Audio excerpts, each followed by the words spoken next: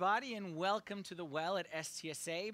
So happy that you joined us today here for our fifth and final installment in the series called Fighting Failure. And if you came today in need of a pick-me-up, if you came in need today of something to smile about, if you came in need today to fill your heart filled with some joy and some hope and some good stuff, you are in the right place. Because today is going to be the finale of the series on failure, and hopefully a very uplifting message for every single person here who knows what it's like to fail and fail again, and then fail again, and then fail again and again and again and again, and know what it's like to feel like you can never succeed.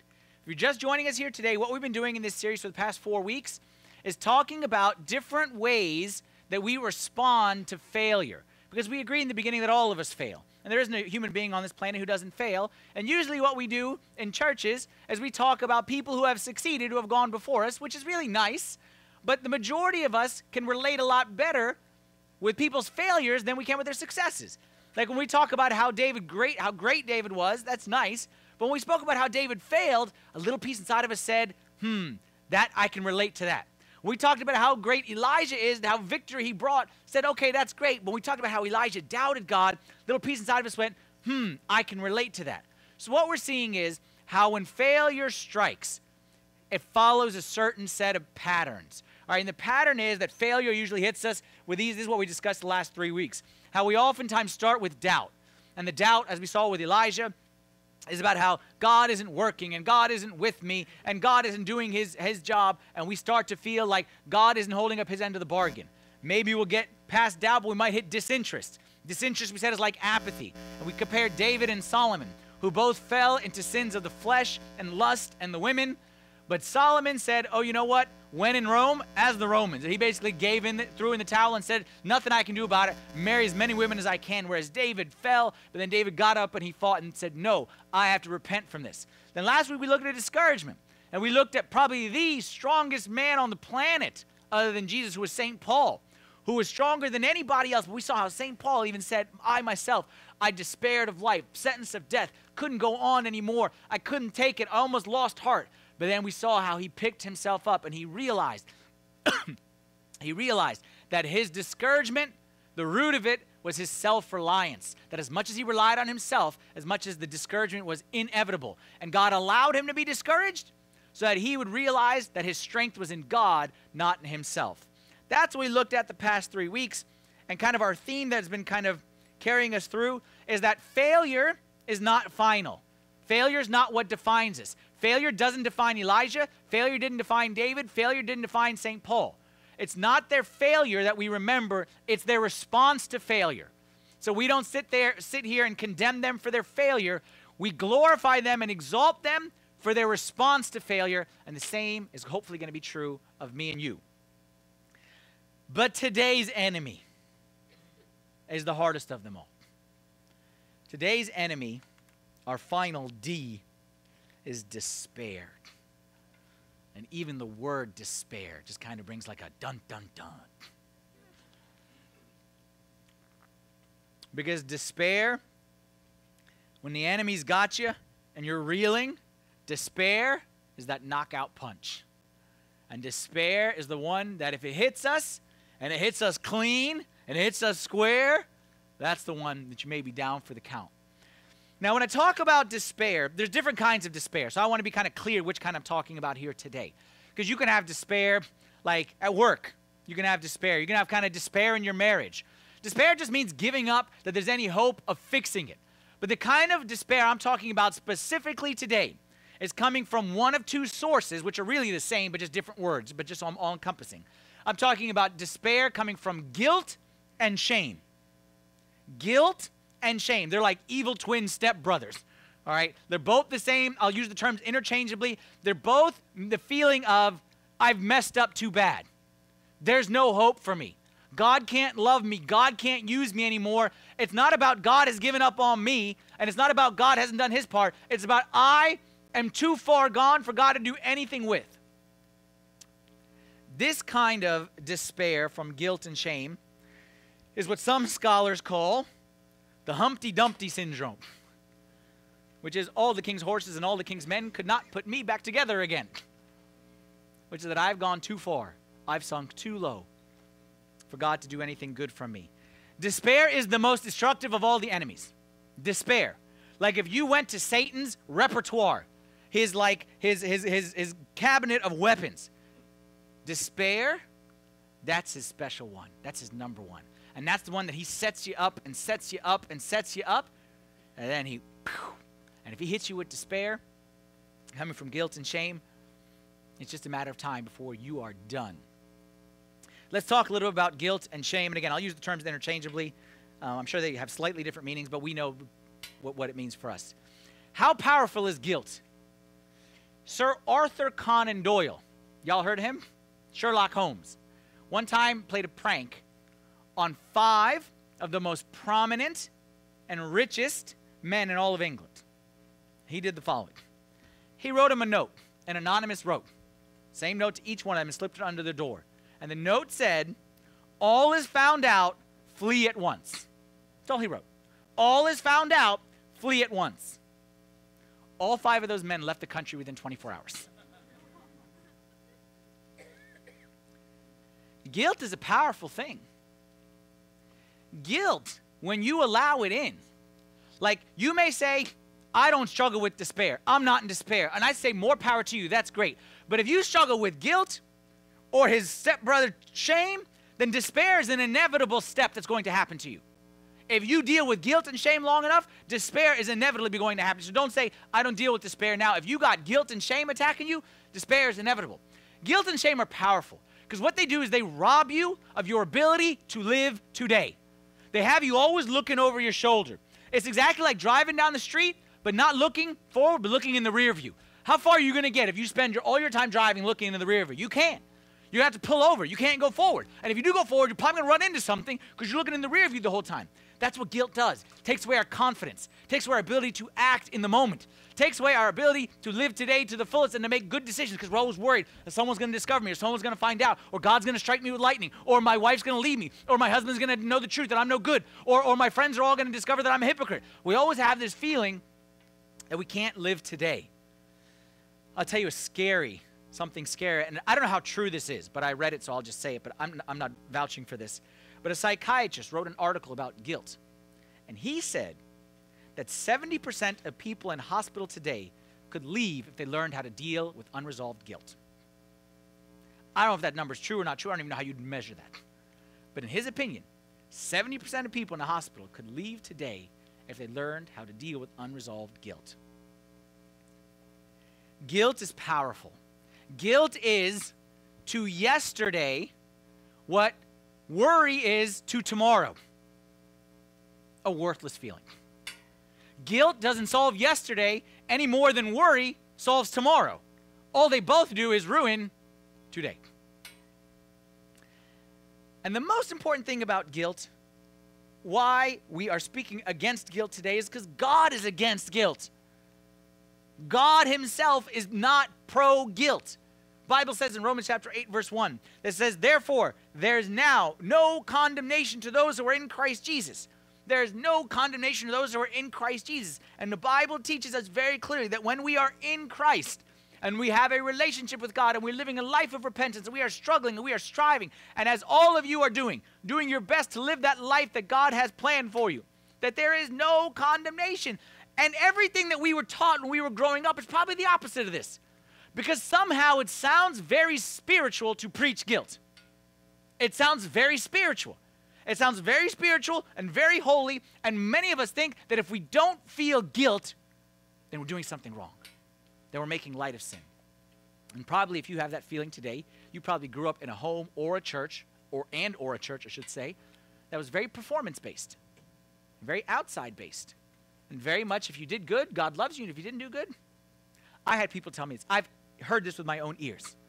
Mother, bring her son to me and say, Father Anthony, this boy, like about her son, doing this, and that. Tell him that Jesus doesn't love him if he does that.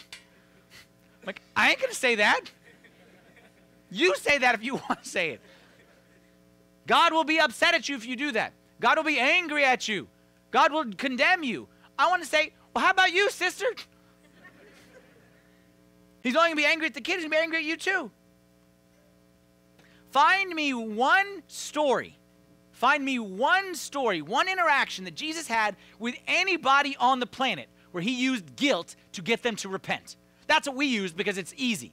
Find me one time Jesus did it. When he met the Samaritan woman, did he make her feel guilty? He said to her, lady, I'm going to give you water that make you very happy. She said, okay, great. And he said, okay, but first we need to deal with this husband issue. He didn't make her feel guilty. He showed her the grace that he has, and he said, okay, but we need to fix something. The sinful woman in John 8, caught in adultery. Caught in adultery. Like caught in the act of adultery. And they caught her and they brought her out there. What did Jesus say to her? He said, I don't condemn you. He said, but go and sin no more, but I don't condemn you. Zacchaeus, stealing money from people. Jesus, what he did with him when he found him? He threw a party. He went to a party at Zacchaeus' house. He didn't make him feel guilty. I don't love you. I don't hate your guts. He threw a party at his house. Find me one time. Even, I'll tell you one time, even Jesus, when people didn't even care to repent, he never made them feel guilty. When Jesus was hung up on that cross, and the people were criticizing him, and the people were making fun of him, the people were laughing at him, what did he say to them? You're bad people. God is going to hate you. You know what? If he'd have said that, we'd have all agreed. What did Jesus say? He said, Father, forgive them, for they know not what they do. Guilt is not the tactic of God. Guilt is not the tactic of God. Guilt is the tactic of the enemy of God. He's the one who uses guilt, not God. Guilt is never, ever, ever from God. Like, I want to etch that in people's head. Guilt is never, ever, ever from God. Repentance is, but repentance has nothing to do with guilt. Guilt is a completely separate thing. Let me show you who uses guilt on a regular basis. Look, compare these two verses from Revelation chapter 12 and 1 John chapter 2. Talks about God and his enemy. First, Revelation 12. It says, now salvation and strength in the kingdom of God and the power of his Christ have come. Don't worry about that part. This is the part I wanted. For the accuser of our brethren, who accused them before our God day and night, has been cast down. Who is the accuser of our brethren who accused them day and night? Who is that accuser? Give him a name. His name is Satan. Now look at the next verse, talking about Jesus, 1 John 2:1. And if anyone sins, we have an advocate with the Father, Jesus Christ the righteous. Satan is accuser, Jesus is advocate. What's the difference between an accuser and an advocate? You're standing in front of court. You're standing in front of a judge. You are on trial for your life. You have a person who is your defense attorney. You have a person who is accusing you of the sin, accusing you of the guilt. The devil is the accuser. And the devil, day and night, according to the scripture, day and night says, this person, he's bad. Don't let him in heaven. This guy's bad. And he did this when he was young. And this guy did this. And this guy was that. And that girl, you don't know what that girl did. And that's the devil constantly. You're bad. And you're bad. He's trying to tell us we're bad. He's telling God that we're bad. Don't give him mercy. Don't give him grace. He's bad. He belongs to me. And then when he finishes his argument, we have an advocate, an attorney, a lawyer represent us and say, she's with me. Let her go. Jesus is our advocate. Jesus is our defense attorney. Jesus is not the guy making guilt. The guy making guilt is the bad guy. And too many of us, on trial for our lives, are taking advice from the one who is trying to condemn us and ignoring the advice of the one who is trying to free us. That makes us not very smart. We listen to the counsel of our accuser more than we listen to the counsel of our advocate, who is Jesus Christ the righteous. Today we're going to look at how to deal with despair. And our hero, saint for the day, is Peter the Apostle, the rock, the strong man of faith, the man who preached the gospel on the day of Pentecost, and 3,000 people repented and were baptized. That is every preacher man's favorite story in the Bible. That 3,000 people repented and like there is no one that is stronger, that is higher. Jesus himself said, you are the rock of faith. The first one to say that you are the Son of God, was to say I'm the Son of God, was you, Peter. He was the closest one to Jesus.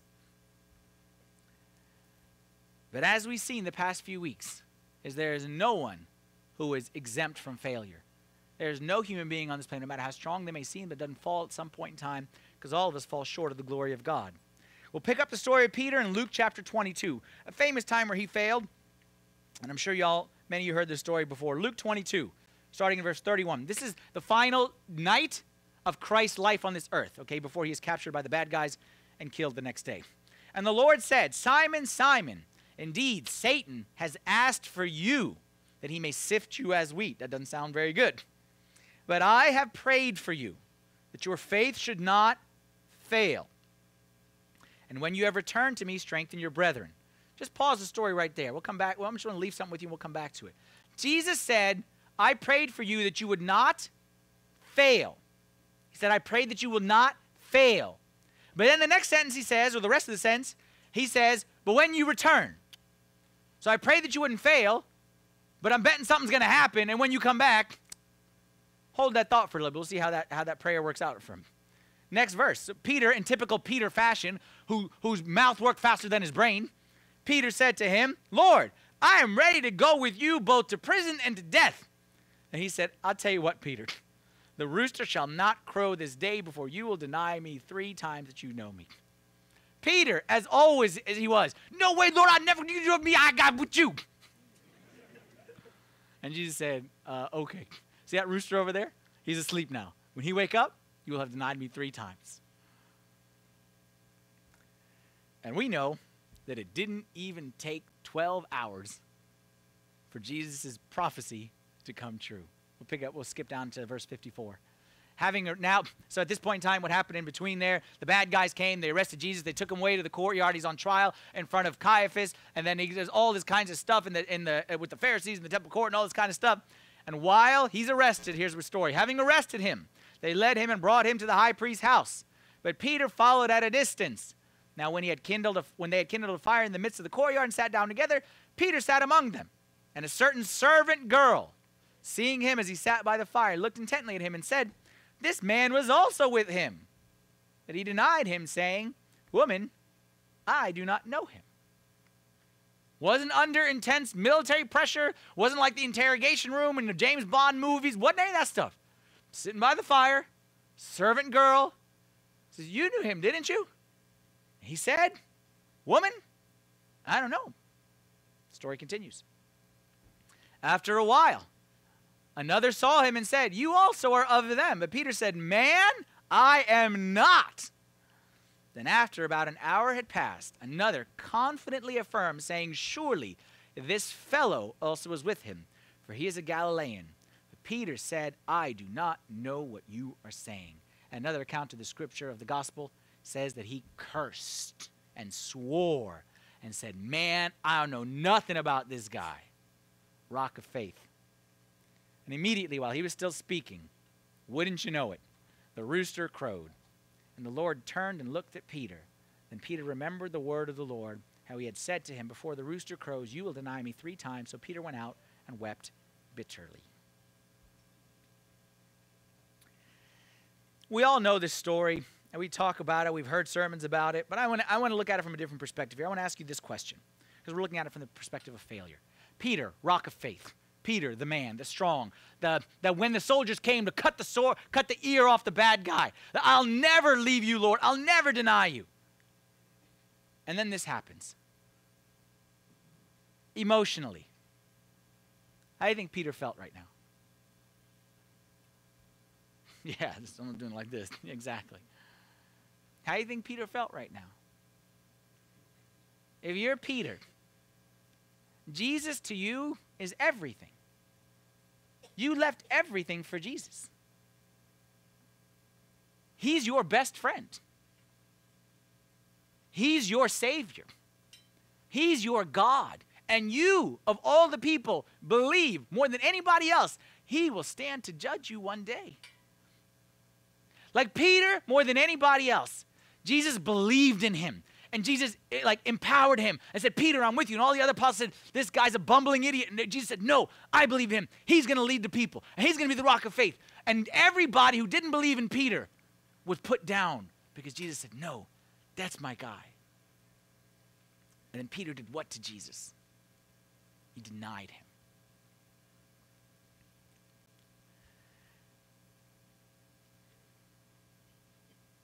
I'm not an emotional person. But if you are an emotional person, I say the word guilt, and you feel a knife going through your stomach when you think about the feelings of guilt. I'm not an emotional person.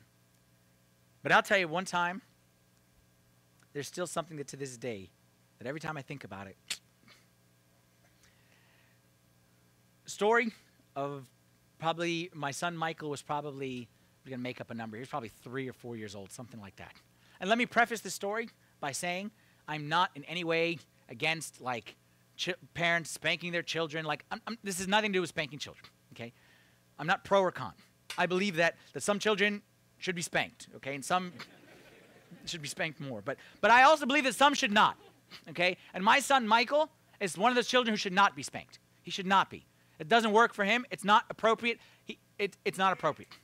But there was one time where Michael needed to take some kind of medicine, all right, and he wouldn't take it. He was scared of the medicine. He was scared, and he was scared. And I'm confessing in front of you. I got angry, and I got upset, and I lost my cool. And I started yelling at him, and I hit him. And it was, in my mind, you need to take the medicine. Take the medicine. But every time I think about that, and that was wrong what I did. And when I think about it, like even like yesterday as I was putting this in my notes, I wanted to leave this out of my notes. Because just thinking about it, I got distracted for 20 minutes. I just started feeling guilty. It's a sick feeling in my stomach. And so sick that I actually apologized to my son for it. He doesn't even remember it. But when I feel guilty about it, I go to him and say, you know, Michael, this happened when you were 3 and I'm sorry. And he's like, what? And I'm like, just say you forgive me, okay? That feeling of guilt, of like I hurt someone who loves me so much and didn't do anything to me, and I'm so stupid, and how could I? Peter must have been feeling that times 1,000. And you know what made it worse? What's the worst part of this verse right here? What's the worst part? You people who struggle with guilt, what's the worst part of this? What 2 words? What 2 words? Or what, 3 words. The Lord did what? Turned and looked. I'll tell you how I picture it. I picture it that Jesus is over there, and they are beating him, and they are spitting on him, and they're kicking him on the ground. And all this is happening over here, and Peter's over here, and he's like, I don't know anything. Leave me alone. I don't know the man. And then he turned, and Jesus is face down on the floor, bloodied up. And he made eye contact with him. And Peter wanted to melt into the floor. There's something powerful about them eyes, isn't it? That's why when we want our kids to tell the truth, look me in the eye and tell me that. Something powerful about the eyes. Like if Jesus would just yelled at Peter, Peter, you're being an idiot, that would have been better. Peter, you're a dum-dum. Peter, you're a bozo. That would have been easier. But he didn't. He just looked at him.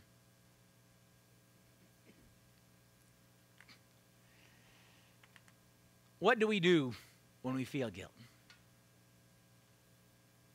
How do we respond when those feelings of shame hit us?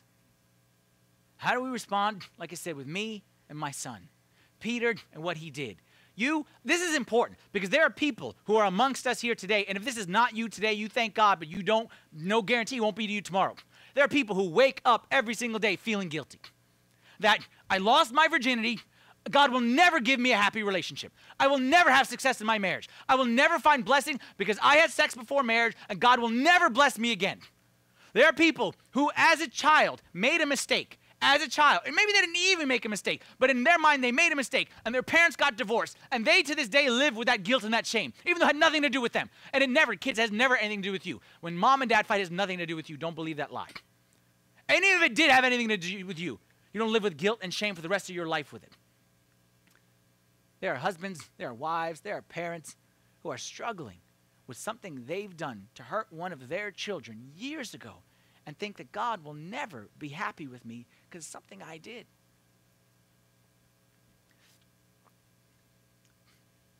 If you don't know how to deal with guilt, guilt will kill you. Guilt will kill you. Literally kill you. We're going to look at 2 examples. We're going to look at St. Peter and one of St. Peter's closest friends. You know one of St. Peter's closest friends who also struggled with guilt? Judas. You say, hey, wait a minute. Peter's a good guy, Judas a bad guy. How'd they be friends? Look, don't be fooled by the end of the story on Judas. Judas started as a good guy. Judas was one of the 12. Judas was one of the 12 chosen by Jesus. And he was such a good guy that he was chosen from amongst the 12 to be the treasurer. You don't usually choose the bum to be the one who holds your wallet. You choose the one that you trust. You choose the one that you respect. You choose the one that's your confidant, that you blindly trust him. And that's who Judas was. And Judas and Peter spent 3 years with Jesus together. So Judas and Peter became friends. Judas and Peter got to know each other, hung out at each other's house. They had meals together. They lived together. They did miracles together. Judas and Peter, side by side for 3 years. And then near the tail end, the same day that this happened to Peter, Judas also had an incident with guilt. But the two of them responded completely different. And we are going to see how each of them responded and hopefully learn from one's mistake and one's not mistake. Judas, his story, Matthew 27. Same time, like same day. Okay, same time as Peter's, but from Matthew's gospel. It says, then Judas, his betrayer. Okay, y'all know, sorry, just a little context. Judas betrayed Jesus, and he sold him for 30 pieces of silver. After he did this, he got his 30 pieces of silver, which is equivalent to like 20 bucks today. He sold his master, and they arrested him, and they put him on trial, and Judas started to feel guilt. And he said, oh no, I messed up. I did really, really, really bad. And he was an innocent man, and I'm a bad person. So he came back to the people, said, take your stinking money back. I have sinned. That's the story right here. Judas, his betrayer, seeing that he had been condemned, meaning Jesus had been condemned, he was remorseful and brought back the 30 pieces of silver to the chief priests and elders, saying, I have sinned by betraying innocent blood. That part is okay. That's good. I have sinned. He returned the money. I have sinned. Then he threw down the pieces of silver and departed and went and hanged himself. Leave aside the hanged himself. We'll get to that in a second. Peter denied, felt like trash. Judas betrayed, felt like trash. I don't think that what Peter felt and what Judas felt was all that different. I don't think what they felt was all that different. And I want to say that what they did wasn't all that different because we can't look at Judas in an unbiased way or Peter in an unbiased way because we know how the story ends up. And we know that Judas ends that way, and we know that Peter ends that way. So we can't really assess it. But in the moment, at the time, Judas's act and Peter's act don't seem that different. Both of them denied the one who gave them everything. And both of them felt the same feeling of guilt and shame. But how they responded ultimately defines them, because that's what we've been talking about for 4 weeks. That it is not your failure that defines you, but it is your response to your failure. Let's start with the bad guy so we can end on a high note. I always like to end on a high note. So let's start with the bad guy. Judas, how did he deal with guilt? By condemning himself. Judas dealt with his guilt by beating himself up, condemning himself literally.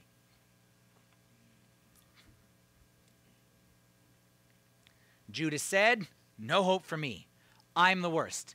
This can never be fixed. God can never love me. God can never accept me. You know, one time, a girl came to me in confession, and she told me she had the list. You know, when they come in with the list, and you just brace yourself, okay? Here's the list, okay? And it's accordion style, okay? Like folding.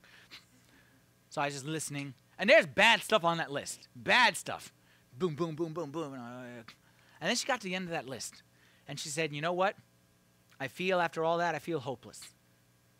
I said, hold on. Stop here. Let's discuss that list. And she thinks I'm going to talk about this sin, or I'm going to talk about that sin, or I'm going to talk about... I said, you know what the worst sin on that list is? I said, when you feel hopeless. That's the worst one. And you would sit there and say, no, the other sins are bad. No, that sin of hopeless, that's the worst one. The sin of despair, that's the worst one. You know why? Why? Why is feeling hopeless the worst of all sins? Why is feeling hopeless worse than murder? Worse than adultery? Why is feeling hopeless and feeling there's no hope for me the worst sin possible? You know why? You may want to write this down if you struggle with this. Because when I'm hopeless, and when I say there is no hope for me, I make God a liar. I call God to his face. I say, God, you are a liar. Because everything that God has told us is that there is no limit to his mercy. And as far as the east is from the west, so far as he removed our transgressions from us. And he has taken the handwriting of our sins and nailed that bad boy up on the cross. And he has said, though your sins be as many as dark as scarlet, I will wash you, make you whiter than snow. There is no limit to the number of times God has said, if you confess, if you repent, I will wash you, make you all new. There's no limit to it. So if you say, no, God cannot forgive this, then you are saying, God, you are a liar. And that's a bad sin. One of the people you don't want to call a liar is God.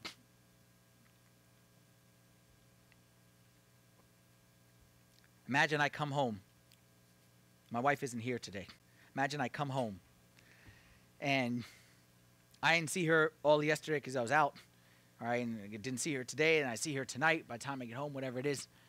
And she say, oh, I miss you. I haven't seen you since Friday, whatever it is. Oh, I miss you. I said, oh, by the way, you threw your towel on the floor again. And I say, oh, I'm a dummy. Like, I'm sorry.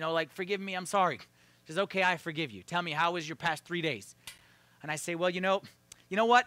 Like, I'm really sorry about that towel thing. And I don't know how I missed the hook again. Like, I'm really sorry. She's like, you know what? No sweat. I picked it up. Like, it's not a big deal. And I'm like, okay. And she said, okay, so how was your weekend? It was, like, I just really can't get past this towel thing, okay? And she's like, it's really not that big a deal, okay? Like, after you threw it on the floor, like, I spit on it, I put it back, like, that's fine. I'm good with it right now. I don't care anymore.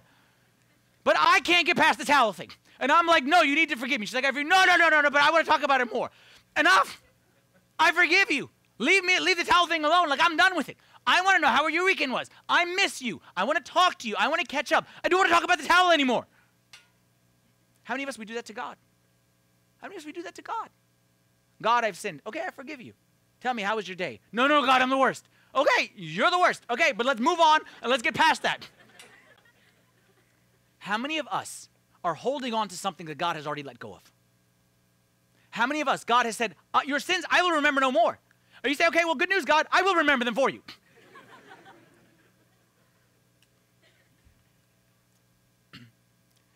One of my favorite passages in the Bible is Isaiah 38. Isaiah 38. Talk about despair and how we respond to despair. I said, in the prime of my life, I shall go to the gates of Sheol. Listen to the despair and the discouragement here. I am deprived of the remainder of my years. I said, I shall not see Yah, the Lord, in the land of the living. I shall observe man no more among the inhabitants of the world. I mourn like a dove. My eyes fail from looking upward. O Lord, I am oppressed. Undertake for me. What shall I, play me a song on the violin right here. What shall I say? He has both spoken to me, and he himself has done it. I shall walk carefully all my years in the bitterness of my soul. ... means things change right now. But you have lovingly delivered my soul from the pit of corruption, for you have cast all my sins behind your back. I love Isaiah 38:17, that verse. You have cast all my sins behind your back. Behind your back. Not behind my back, behind your back. And I don't know why he wrote your back, not my back. I don't know. I'm going to make up a reason why I think, and it works for me, so I hope it works for you too. God didn't say, take your sins and put them behind your own back. He said, take your sins given to me and I put them behind my back. Why? What's the difference? Behind your back? Okay, I put them back there. You can go grab them. But God said, put them behind my back. Yeah, come and get them. You want to try to get your sins back? I put them behind my back. And I say, I forgive you. He said, no, give me back that sin. He says, no, it's behind my back. No, give me that one. I want to feel guilty about it. He says, no. Your sins, they're behind my back. You cannot get them anymore. You cannot go through me. You cannot wrestle this out of me. Your sins, they're done. I've forgiven you. But the question is, can you forgive yourself?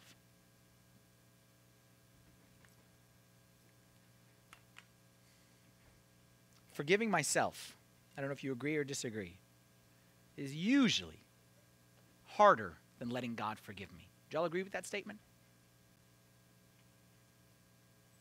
Forgiveness from God, like, I don't want to make it cheap. It's not cheap. It's the most precious thing on the planet.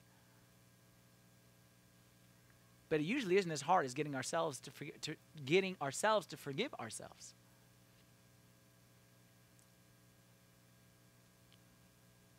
God says you're forgiven. You say, I can't be forgiven. I'm too bad. Who are you listening to? Who do you think is more, like, I told you, your accuser saying guilty. Your advocate saying innocent. Who are you listening to? Like, who carries more weight in your home? The accuser or the advocate? Who carries more weight in your mind? The accuser or the advocate? You want to know what the advocate tells you? You who struggle to forgive yourself? John 3:17. We all know John 3:16, very famous verse. God sent his son, only begotten son, to save the world. Whoever believes him should not perish. How about John 3:17? I think it's a verse that we all need. For God did not send his son into the world to condemn the world, but that the world through him might be saved. Jesus said, I'm not coming to condemn, I'm coming to save. I'm coming as a doctor. Doctor doesn't walk into a hospital and say, sick people, you're all bad, get out of here. You're too sick to be here. He comes into the hospital and say, who's sick needs me the most? I'm coming to heal. And we say, no, I'm too sick to be healed. That doesn't make sense. I'm too sinful to be saved? Don't you know what salvation is? Salvation means freedom from sin. Salvation means redemption from sin. Like Jesus' job title. Jesus, what's your job? Like, hey, I'm a consultant. Hey, I'm a lawyer. I'm a whatever. Jesus, what's your job? I'm a savior. Hey, what do they do? You know what saviors do? Saviors take sin and they break them in half. That's a cool job. Sign me up. Can I be one of your clients? Yes, you be one of my clients for the rest of your life. Anytime you have sin, you bring it to me, I crush it, I break it in half. I trample it down. By my death, I trample down your sin and your death. That's what I do for a living. You see, so many times, and this is especially the longer you've been in church, the more you are susceptible to this. So be careful with me if you've been in church for a long time.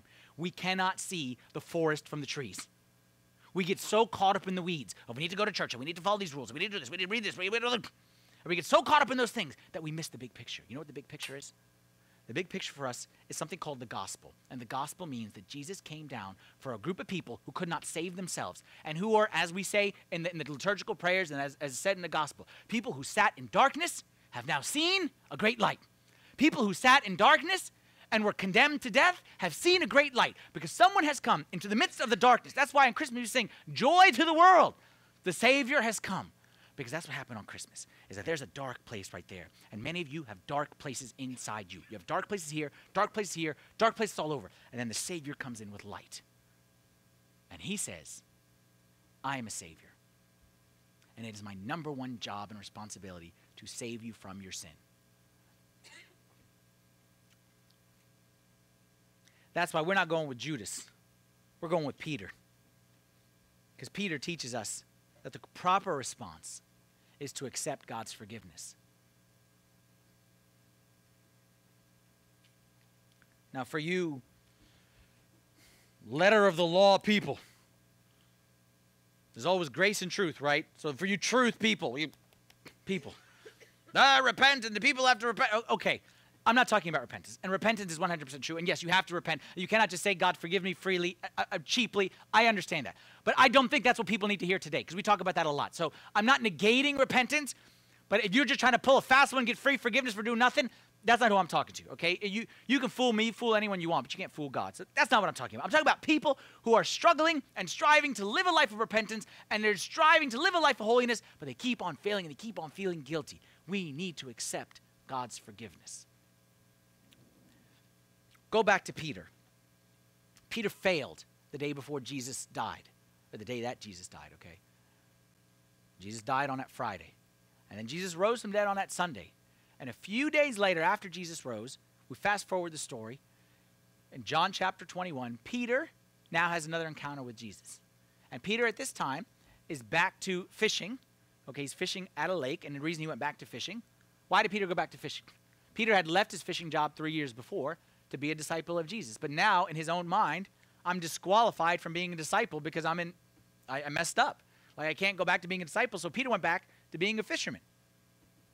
Well, he has an encounter with Christ, okay? Actually, before we get the contest, we don't have to read the whole thing. So Peter's back fishing. Okay, then we'll read that. So Peter's back fishing, and all of a sudden, while he's fishing, he catches nothing, okay? And he's frustrated because he hadn't caught anything. And then he hears a voice from the shore. And the voice from the shore says to him, try the right side. And he's like, what? Try the right side. And he didn't recognize who the voice is. But something happened. He heard that voice said, try the right side. So Peter said, okay, take my net. And he threw it on the right side of the boat. And he threw it on the right side of the boat. What happened? After trying to catch fish all night long, he didn't catch any. He threw that net on the right side. And he caught how many fish? The Bible says 153. Why 153? I have no idea. But it's a very holy number, apparently. 153 fish. Net was breaking. And Peter, all of a sudden, it clicked. And all the other disciples didn't know what was going on. But Peter knew. He heard the voice. He threw the net. He saw the fish. He said, that's Jesus. And Peter did what only impetuous, quick Peter always does. No time to paddle back to the shore. I'm jumping straight in. And he jumped straight in that water, and he swam back to the shore, and he fell at Jesus' feet. And when he got to Jesus, he knew it was Jesus. Jesus was making breakfast. Very nice. And they had some fish for breakfast. And after they had breakfast, Jesus pulls aside Peter, and he has this conversation with him. John chapter 21, starting verse 15. So when they had eaten breakfast, Jesus said to Simon Peter, Simon, son of Jonah, do you love me more than these? What are these? The fish. Because you had left the fish to be a disciple, and now you went back to the fish. And he's telling him, you know you don't care much about these fish. And Peter said to him, yes, Lord, you know that I love you. He said, okay, feed my lambs. He said to him a second time, Simon, son of Jonah, do you love me? He said to him, yes, Lord, you know that I love you. He said to him, tend my sheep. He said to him a third time, Simon, son of Jonah, do you love me? Now, Peter, okay, put yourself in Peter's shoes. How you feeling if you're Peter right now? You're an emotional guy. You're still struggling with that guilt, and I'm an idiot. How could I? I'm so dumb. And I'm the worst person in the world. So Jesus keeps asking, do you love me? So Peter's just feeling like, you know I love you, Lord. Why do you keep asking me? So Peter was grieved because he said to him a third time, do you love me? And he said to him, Lord, you know all things. You know that I love you. Jesus said to him, feed my sheep. Now, I don't know what happened next, but I have a guess. I think the same eyes that Peter saw when he was here and Jesus was there, after Jesus had this conversation, Jesus looked him straight in the eye, and that eye to eye. And Peter saw in the eyes of Jesus that he was forgiven. And Peter, who had many ups and downs previous to this point, after this point, Peter was a rocket who took the church to places that was unimaginable. Nobody could have done what Peter did in the early church. Nobody, not John, none of those guys could have done what Peter did. And the reason why Peter was able to do it is because he looked Jesus in the eye, he saw forgiveness, and he accepted it. And he forgave himself, and he accepted God's forgiveness for him. Question for you now that I teased earlier, and I'll go back to it. Remember this verse? First verse I showed you. Remember this verse? Before any of this stuff happened, Jesus said to Peter, I have prayed for you that your faith should not fail. Remember, Jesus said that. Jesus said, I have prayed for you that your faith should not fail. Question for you. Was Jesus' prayer answered, yes or no? Jesus said, I'm praying that your faith will not fail. And Jesus probably has a pretty good track record with his prayers. Jesus said, I pray that your faith will not fail. Okay, Jesus, you prayed that my faith will not fail, and then I denied you 3 times. So it would seem like your prayer was not answered, right? Because Peter's faith failed, right? Peter failed. Did Peter fail? Yes or no? Yes and no. Because what we've been saying all series long is that failure is not final when Jesus is in the story. You'd have asked him on that Friday or that Saturday, he said, yes, I failed. If you'd ask him today, he'd say, I felt like a failure for 3 or 4 days. But what I discovered is it's not your failure that defines you. It's your response to failure that defines you.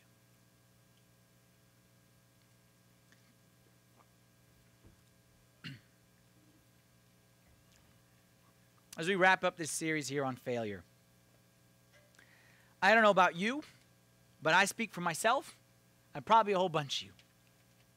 Thank God that God does not hide failure from us in his book. Thank God for the failures of the saints. Thank God that he showed us the story of Elijah, who messed up, and David, who messed up even more, and Paul and Peter, and we thank God for these stories, because usually dead people's stories only say good things.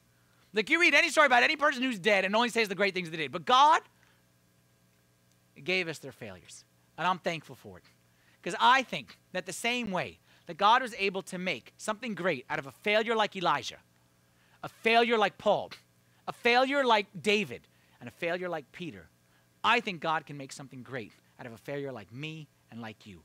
Because everything that they fell in, I know exactly what that feels like. The Christian life will never be mistake-free, but it can be guilt-free.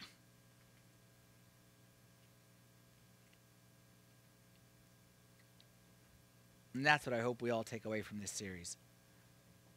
I'll finish you off here by just telling you all a story. True story. Another dad story. You know what? Let me tell you something, okay? Let me tell you something. For those of you who are not dads, especially you moms, okay, let me tell you. Being a mom may be tough. Being a dad is very hard. Being a dad is very hard, and I'll tell you why. If you take it seriously, okay? If you don't take it seriously, you can be a bum of a dad, you have no problem, that's fine, okay? But if you take it seriously, being a dad is the hardest job in the world. Because there's a lot of verses in the Bible that say God is our Father. So what we have to do is we have to be God to our children. And I'm not saying we have to be perfect. I'm not saying it that way. But what I'm saying is what we ultimately do, like it never says call God your mother. Okay? It says call God your father. So what we ultimately do reflects on God. Whether we like it or don't like it, gentlemen, the way we raise our children, the way we treat our spouses, the way we deal with the world, our children will relate that to who God is. You need to know that. One thing that I struggle with is, again, this whole idea of grace and truth. This whole idea is that as a father, I need to love my kids unconditionally. But as a father, I also need to teach them to be responsible. And especially me, unconditional love, responsibility, I lean on the responsibility side, probably a little bit too much. Okay, but that's okay because my wife is way over there on the unconditional love side, so we balance each other out. But sometimes when I'm by myself, I fall too much this side. Okay, then I come back here. All right? Just the other day, 3 days ago, 4 days ago, whatever it was, I think it was Wednesday or Thursday this past week, our kids were getting shots. We're traveling this summer to Kenya, okay, as a whole family for 10 days, something like that. So our kids were getting immunizations. And we got the shots, and Lizzie hates the shots. She was in a bad mood, and then we had to take a pill the next morning. Okay, I think it was typhoid or one of these funny diseases. Okay, we had to take this pill. So she took the pill, and it messed her up in her stomach. We sent her off to the VBS, okay, and I went to pick her up at noon, and she threw up there, okay, and she was not feeling good about herself. That's okay, like, suck it up, Lizzie, like, we'll go home, like, we'll go to the swimming pool, like, it'll all be okay. We get home, and she wasn't herself in the car ride, and as soon as we got home, she, like, plopped on the couch. And I could tell she was a little woozy, so I'm like, oh, if you're woozy, like, go towards the bathroom, not towards the couch, you know what I mean? Like, but she was just tired, and she just plopped on the couch. She plopped on the couch, 5 seconds later, there it goes. My lovely wife is working from home at the time, but she can't leave. Like, she, like, teaches, like, a course from home, so she's, like, in the middle of the class, so she can't leave. I've been a parent now. Michael's 10, Lizzie's 8. That's 18 combined years. I've never cleaned vomit before in my life. I'm not joking. Anytime in the past the kids have vomited, it's just been like, you know what? Just hold that thought. Mom will be home in 4 or 5 hours. Like, you think I'm joking?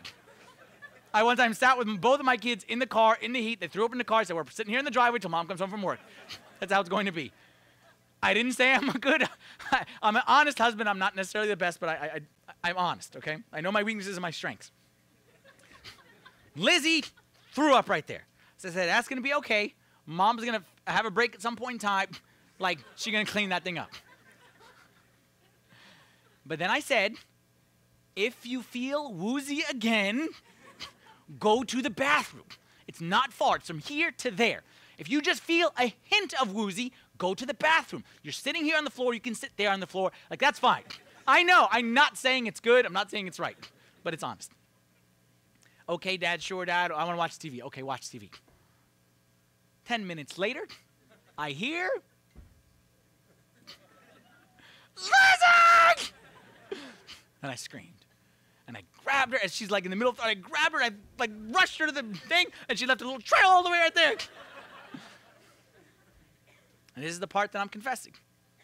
And I started to yell at her. And I told you, Lizzie, that if you feel sick, go to the bathroom. And why don't you sit in the bathroom? And what's wrong with you? And I was too tough. I was tough. And I'll be honest, I was mean. I was mean. I'm honest. Then I saw her little face. Lizzie never shows emotion. Okay? She's got that like from me. Okay? I saw her little face. She'd thrown up 3 times. Her tummy felt bad. You know when the kids just you know that look? Parents, you know, like, they just feel like the worst person. She got throw up on herself.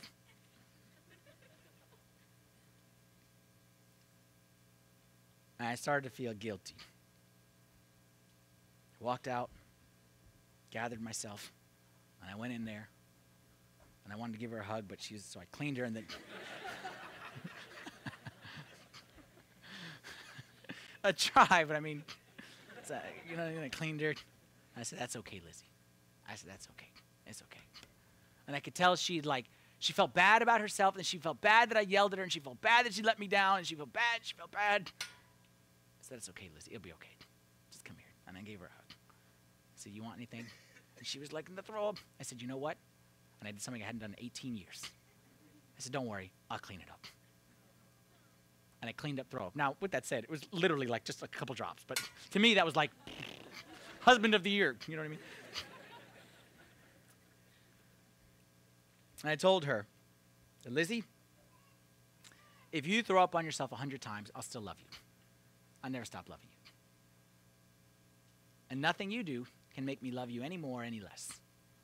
And those words may not mean a lot to you, but if you have a child, you know what it means. And I want you to know that that picture is exactly how God deals with us. And many of us, man, we throw up all over the place. We throw up on ourselves, throw up on our family, throw up on our career. Like we throw up all. And it is easy to think that God will look at us and be like, dirty, get him out. But I will say this to myself. I made a commitment in February 2007. That's when Lizzie was born. I made a commitment in February 2007. February 2007. That no matter what she did, I would love her forever. I made that commitment. That there's nothing that she could do to get me to stop loving her. And I think God made the same commitment when he created each one of us. There's nothing you can do to make God love you any more or any less. Nothing. I don't care if you vomited on yourself. I don't care if you vomited all over the house. There's nothing you can do. Because what the scripture teaches us is that as the heavens are higher than the earth, so great is his mercy towards those who fear him. And as far as the east is from the west, so far as he removed our transgressions from us. And as a father pities his children, so the Lord pities those who fear him, because he knows our frame. He remembers that we are dust. I hope, like if I leave you all, we started this series talking about the prodigal son, how he failed, how he came home to Father. I want to tell you that no matter what your failure is, your Father has his arms open to you today and says, come home. Come home. Whatever it is, come back. You threw up on yourself? It's okay, come back. You made a mistake? Come back. No matter what your failure. Like God is saying, just like I'm saying to my daughter, I don't love you because of you. I love you because of me. You have my last name at the end of Lizzie. You have my last name, right? So therefore I love you. I don't love you because of you. I love you because of me. Because I created you. Not I created her, but you know what I'm saying. Because I brought you into this world, I will love you forever. And God says the same thing with every one of us. I brought you into this world. I've made a commitment that I will love you no matter what it is. And nothing you do will make me love you more or less. Nothing. So just come back to me. And we'll clean it up and we'll make it better. Because it's not your failure that defines you. It's your response to failure. I'm going to invite Dina to come back up here on stage. Okay? And maybe what we can do is we can stand up together. All right? We'll sing a song here together. And end in prayer.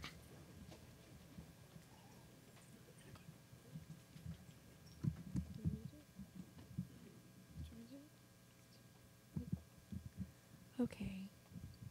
If you know the tune, join in, please. If you don't, we can just close our eyes and pray Psalm 13 together.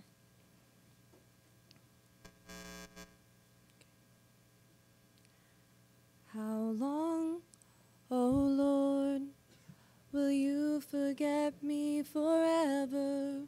How long will you hide your face from me? How long must I wrestle with my thoughts and every day have sorrow in my heart? How long will my enemy triumph over me? Look on me and answer, O Lord, my God. Give light to my eyes, or I will sleep in death. My enemy will say, I have overcome.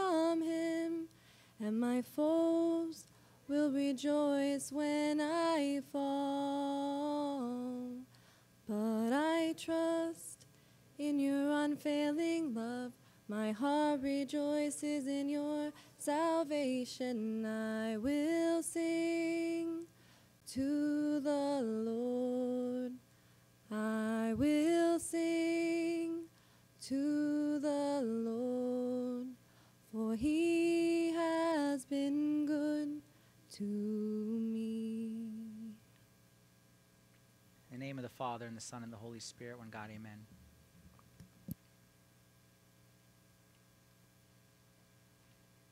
Lord, we thank you for this chance to stand in front of you, and we thank you for your never-ending love. Thank you, Lord, that your grace and your mercy and your compassion is more than the sand on the sea and the stars in the sky. Thank you, Lord, that you clean up all of our messes. You do it with a smile. You never condemn us. You never make us feel guilty or shame. Lord, today we repent of anything we have done to hurt your heart. Any sins that we have done, Lord, that we haven't repented for. Today we repent for them, Lord. And we ask you to forgive us. And we ask you knowing that is your greatest desire to forgive us. Like we're not begging you for something that you are like forced to give to us. You're the one who's ready to shower us with grace and with mercy and shower us with all the good things like the Father did to that prodigal son, like you did with your disciple Peter. I pray, Lord, that you would help us to stop listening to the accuser and his horrible voice, which makes us feel so small and so little and so worthless, and that you'd help us to be in tune with your sweet voice, calling us, reaching out to us, telling us how much you love us. Pray, Lord, that you would really help us not to let failure defeat us, but that we would be strong and mighty in you, and that we would never let failure get the best of us, but we would walk out of here and say that failure will not define us. It will be our response to our failure, and that no shortcoming or no weakness will ever stop you from working in our life, because we love you and we repent of our sins and we trust in you, Lord, and we'll always rely on you. Thank you, Lord, for this series, and thank you for not hiding the sins of your saints from us. Help each one of us to leave here feeling empowered and ready to go out and fight this world in your strength. We pray this in the name of your Son, our Lord and our God and our Savior, Jesus Christ, with the prayers and intercessions of all your saints. Hear us as we pray together thankfully. Our Father, who art in heaven, hallowed be thy name. Thy kingdom come, thy will be done, on earth as it is in heaven. Give us this day our daily bread. Forgive us our trespasses, as we forgive those who trespass against us. And lead us not into temptation, but deliver us from the evil one.